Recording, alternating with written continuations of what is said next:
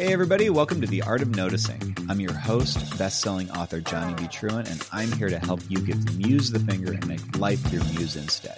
In each 10-minute episode, I'll tell you how I spun something mundane into inspiration and show you how to do the same. If you've ever wondered how to write better, how to be creative, how to get more ideas, you're in the right place. Let's start noticing. When digital self-publishing became a thing, and I really got into it, it was kind of cool because the barriers to publishing started to go down. So it used to be if you wanted to publish a book and you didn't have a traditional publisher, you had to do a print run, and it was usually somewhere overseas, and you would have thousands of copies of a book printed because that was the only way that it made sense. Once you put down the plates that are going to print the book, that's the cost. The cost is setup. So whether you print one copy or 10,000 copies, percentage-wise, the experience, the price just isn't that different. And so that used to be the way that things were handled. But when I got into it, it was because, well, look at the ease of this. We can digitally publish. We can do print-on-demand books too, but we were looking at like ebooks. When the Kindle was new and other e-readers were just starting out, it was this amazing playground of we can just publish and we push a button and then it's available to anybody who wants it within however long it takes for the publishing platforms to cycle through. For Amazon, it's like sometimes it's an hour and it's available, and somebody can be reading your book within that span of time. So I started doing that and I built a whole career. And as I said, I've been at this for like, a dozen years now, and I've written like 120 books. And so when my kids started getting a little older, then I started paying attention to what they were doing with reading. And my son used to be a voracious reader back in the day. He's slumped off now, which is a little bit, personally like, because I'm a writer. But whatever, he was reading, and he always read print books. And I didn't think twice about it because he was reading the books that we had already. So he really liked the Rick Riordan books, and he really liked the Harry Potter books, and there were some others, and they were always physical books.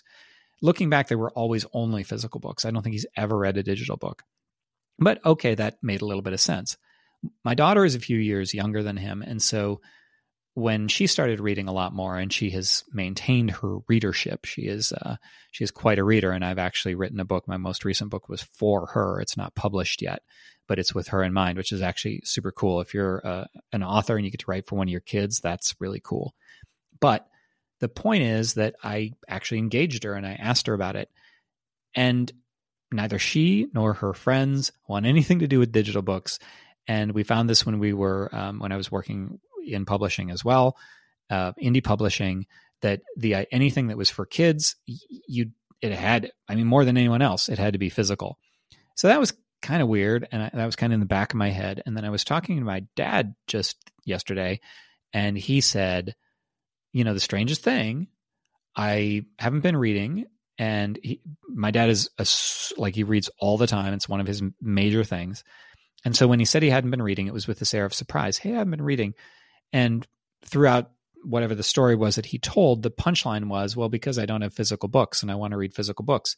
And he was telling me this knowing that we've had obviously many discussions about me being an author and all that. And he knows that I publish mainly digitally. And my response was, interestingly, it's true of me too. So I recently wanted to read. My reading is slacked off. That happens with writers, and I hate it because we need to read if we're going to write. And so recently I got the bug again, and I was like, okay, I really want to read. And so I knew I wanted to read a Stephen King book. And so I had one in mind. I don't remember what it was.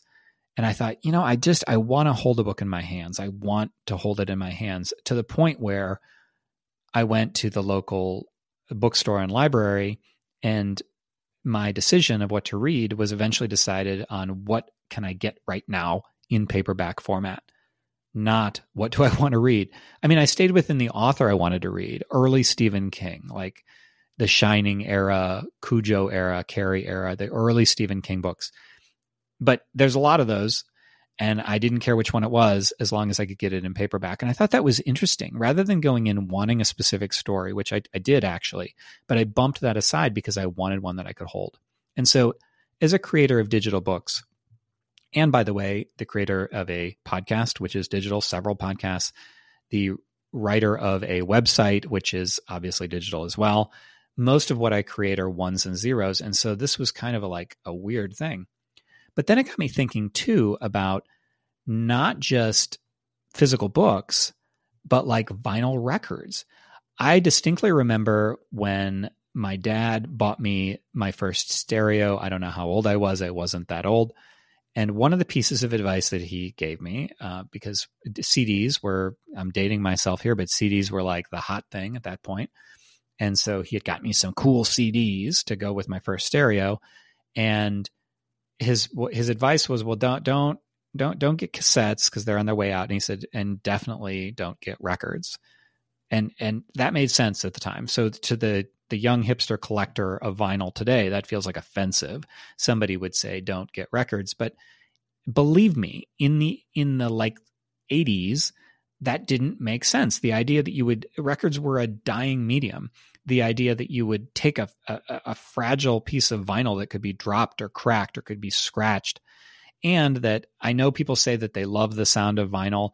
I'm kind of calling shenanigans on that a little bit. I'm sure that there is a feel that they really like, but I don't think that's the reason. I think that psychologically, at least a large part of the reason that we are gravitating, that vinyl has become a thing, is the same reason as this like kind of zeitgeist thing that I'm seeing around me with wanting printed, physical, tangible books. Now, not everybody, obviously. I know a lot of people still read digitally, and thank you for that, all my great readers, because that's where I publish mostly.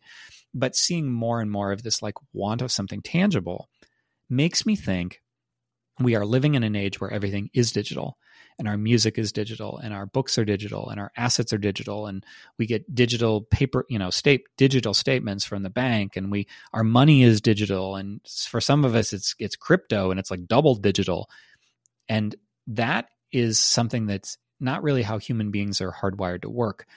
And I just can't help but wonder if this isn't some sort of a need to have something physical again, that we want to touch and taste and smell and hear. We want to have things that feel real because so much in our world feels bogus. And if I could just get on my soapbox a little about social media, which I despise, I'm not on social media. I just don't like it. I just don't do it. A lot of those interactions on there, I know some of you have very positive interactions on social media, but a lot of them are really hollow. A lot of them are like, look what I have, but you don't actually have it. Or look how I look, but you don't actually look that way most days. And so this meaningless, hollow thing that's coming from this like all digital social media in our senses every moment sort of experience makes me think that we deep down, even if we don't see it, want something that we can feel.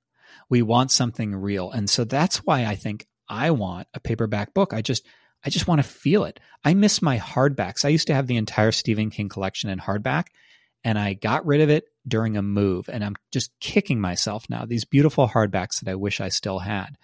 You can collect digital things, but it doesn't mean anything. Whereas a stack of vinyl records, arranged on especially with like liner notes and cover art, that's real. So let's give our people real things. Let's give them real experiences with the characters. Let's use multisensory, tactile experiences. And remembering that this is a way that art can connect most with people is, yes, we can do digital. Of course we can do digital. But imbuing our stories with those physical markers, the descriptions of senses, creating art that can be touched, creating swag, say, that we can give to our people. Those are all ways of giving them something that they actually can have. They actually can touch. They actually can connect with it in a way that you can't connect to a digital thing. Multisensory experiences and something that they can hold might just be a way to differentiate us as artists, even if we chiefly work in digital media. All right, that's it for today. If you'd like more, there's a full article about every episode on my website at johnnybtruant.com, as well as show notes and transcripts. If you find value in what I do, please consider becoming a member of the site. Just click on membership at the top. Members get extra weekly episodes of the podcast, extra companion articles, my current in-progress book, if you're into that sort of thing, and more, all for just a few bucks a month. It's basically like buying me a cup of coffee. If membership isn't for you, please show your support by subscribing, sharing, reviewing, all that good stuff. It really does make a difference. Thanks for listening, and stay curious.